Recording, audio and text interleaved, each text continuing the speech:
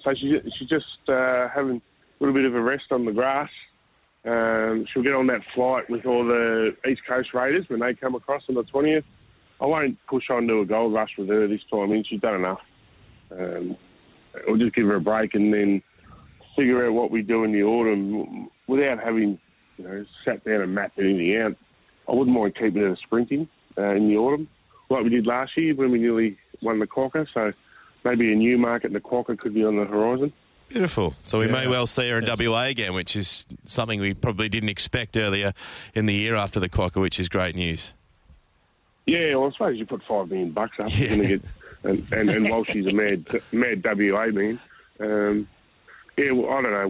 We'll get her home first, and then Pete and I'll sit down and map a roadmap out for next prep, but it'll be sprinting for sure.